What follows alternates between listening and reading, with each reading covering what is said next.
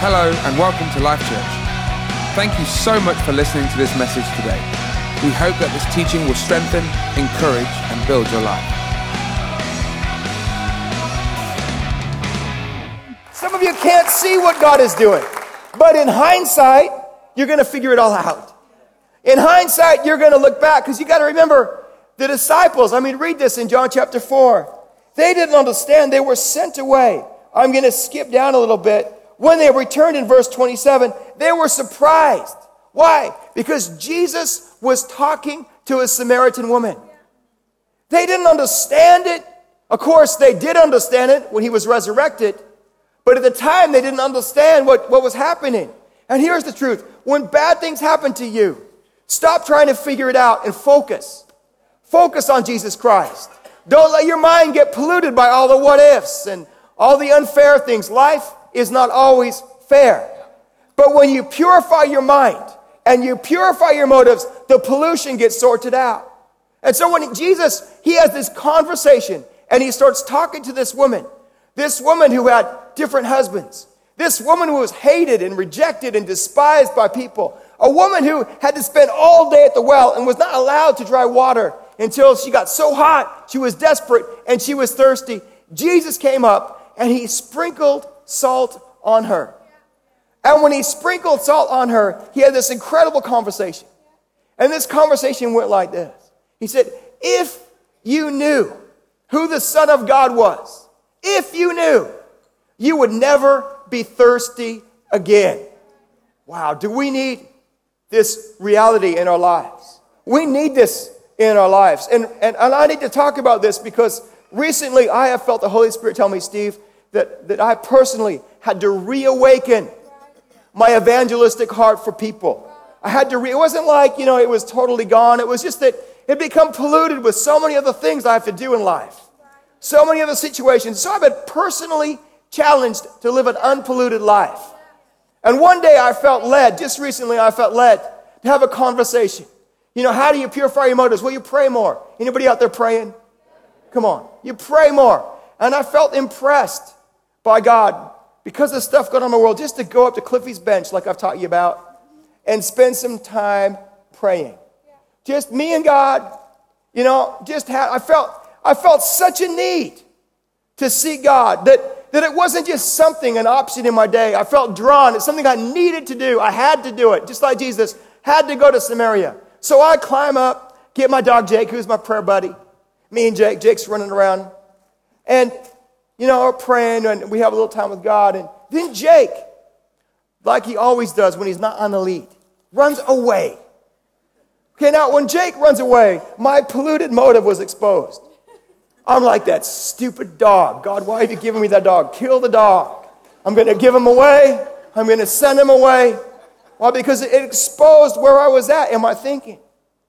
Jake runs over like he does. He runs over to another dog at the bottom of the hill. Little dog, and there's an old guy and he's got his dog on the lead, and the other dog's behaving, and my dog's not behaving. My dog's barking, and I'm frightened that, Jake's going to eat this dog. So I'm running after Jake, so I'm all out of breath, and I come up, and I talk to this guy, and we start having a conversation. We start talking.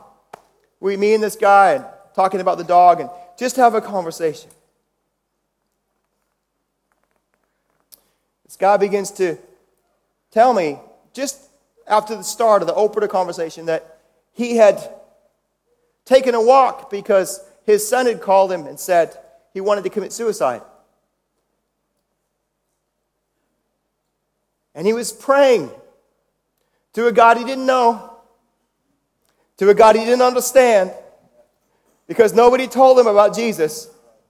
And he was out on the hillside saying, God, I don't know if you're real, but my son is 38, and I don't know what to do. And at that moment, that was when my good old dog, Jake, homed in on the other dog, and we started having a conversation, me and this guy. Was that accidental? Well, you could say it might have been in hindsight. No, it was not accidental. It was the plan of God. We talk, and I realize in this conversation, okay, I'm going to tell him about Jesus. Not only am I going to tell him about Jesus, I'm going to pray with him on the hillside, and he's going to meet Jesus. So he takes Jesus back where he's going.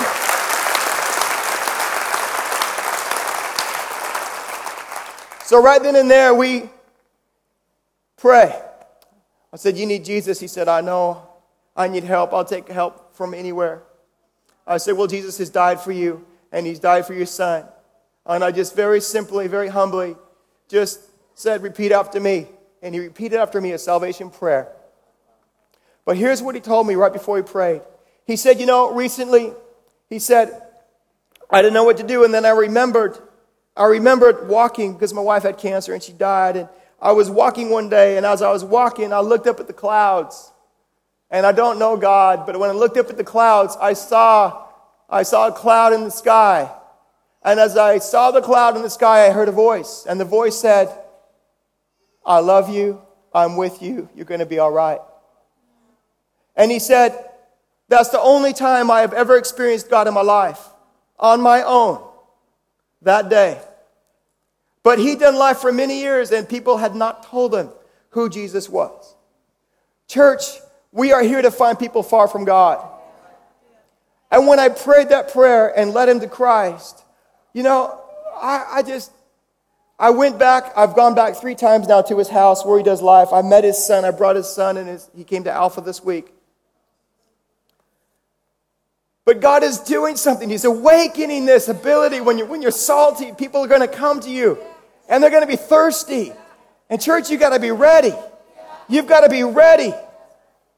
See, when you start a conversation, your conversation is an open door.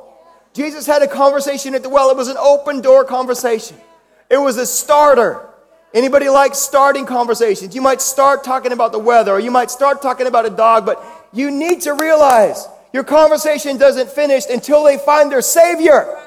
Jesus Christ, the hope of the world. You got to take them through the process. Pray the prayer. Let them get born again. Right, boom, right there. And I'm like this. I'm drunk with this now.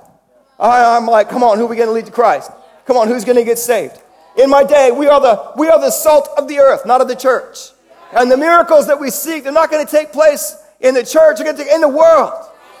And now I'm in the mess of people's family life and extended family life and outlaws and all the other stuff that you go through. But Jesus, his grace is phenomenal. It's ridiculous. It's reaching into their networks and making a difference.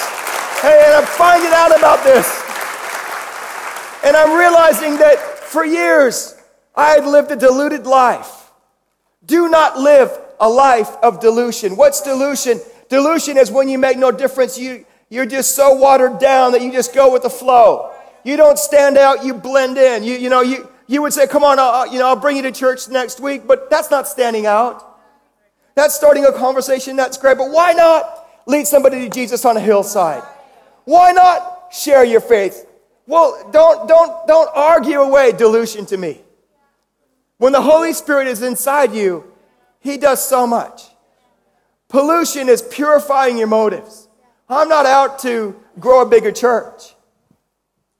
That will probably happen as we reach more people, and that's important. But when you're the salt of the earth, the churches grow as a byproduct of you loving people and helping people. And dilution, the solution for dilution is this. It's potency.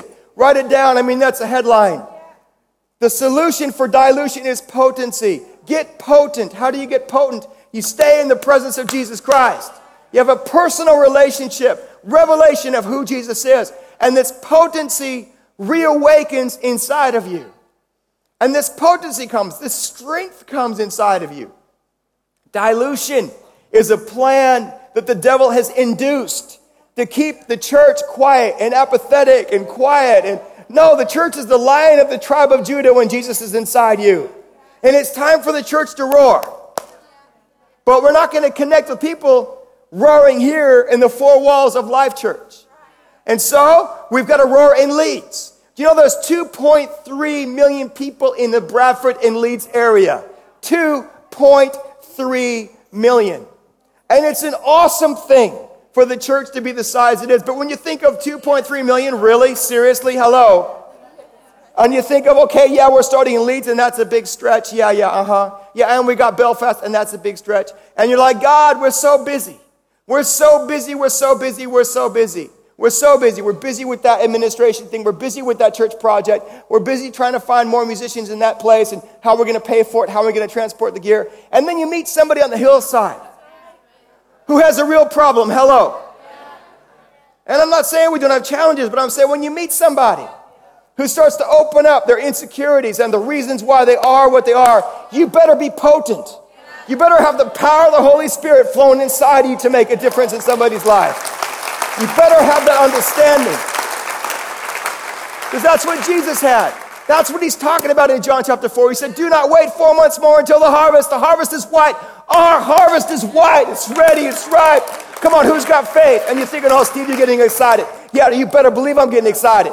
You better believe it. When I got off that hillside, I was running faster than my dog Jake. I was excited. I was so pumped. I was so excited.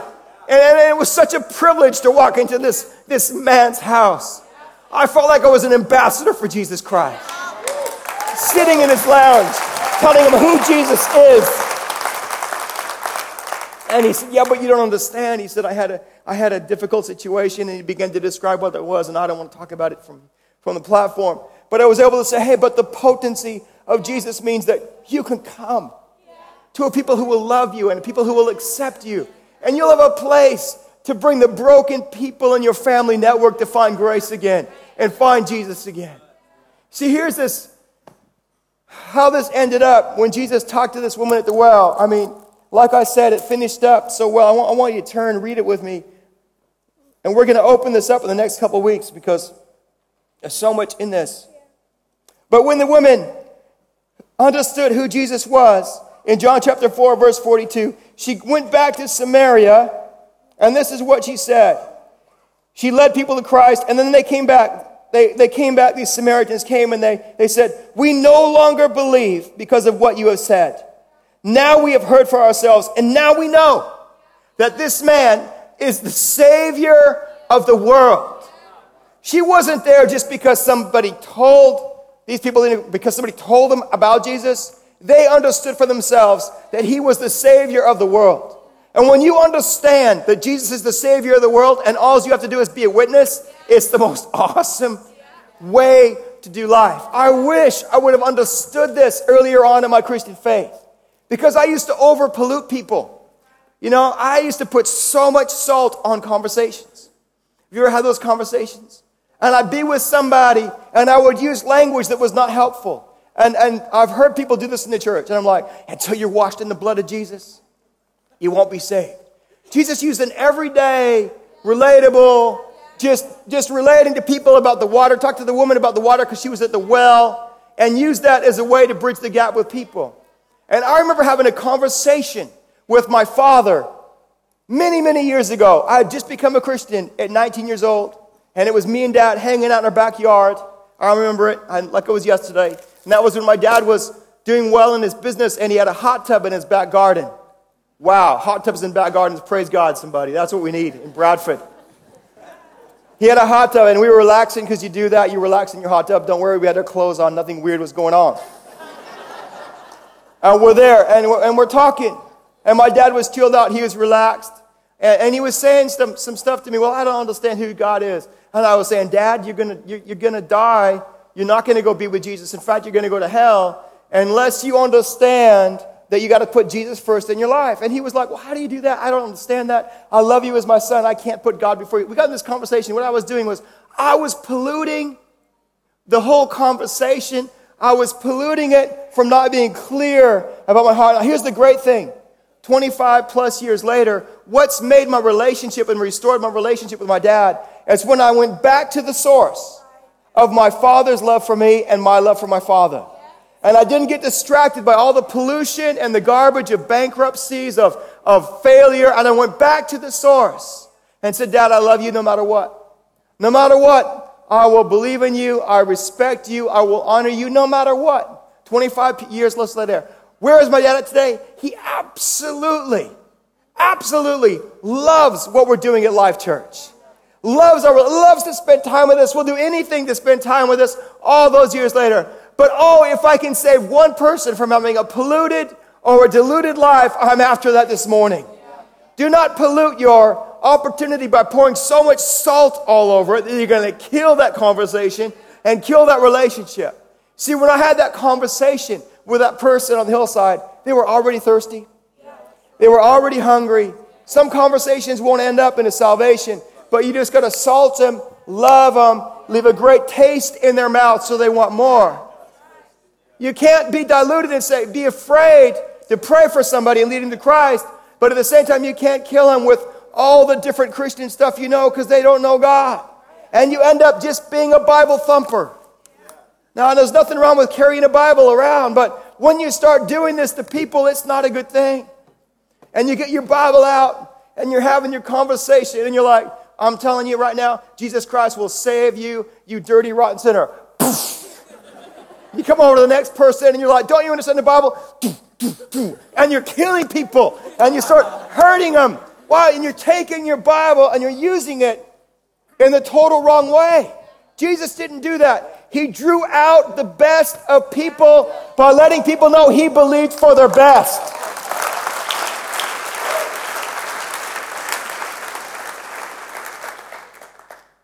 After he did that, a whole nation, the Samaritans, begin to understand we are loved by God. You are surrounded by people who do not know how much God loves them.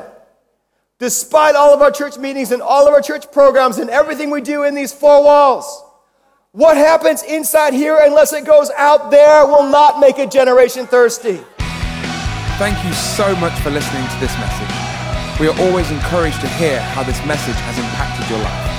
Please visit our website, www.lifechurchhome.com. Or why not email us at hello@lifechurchhome.com.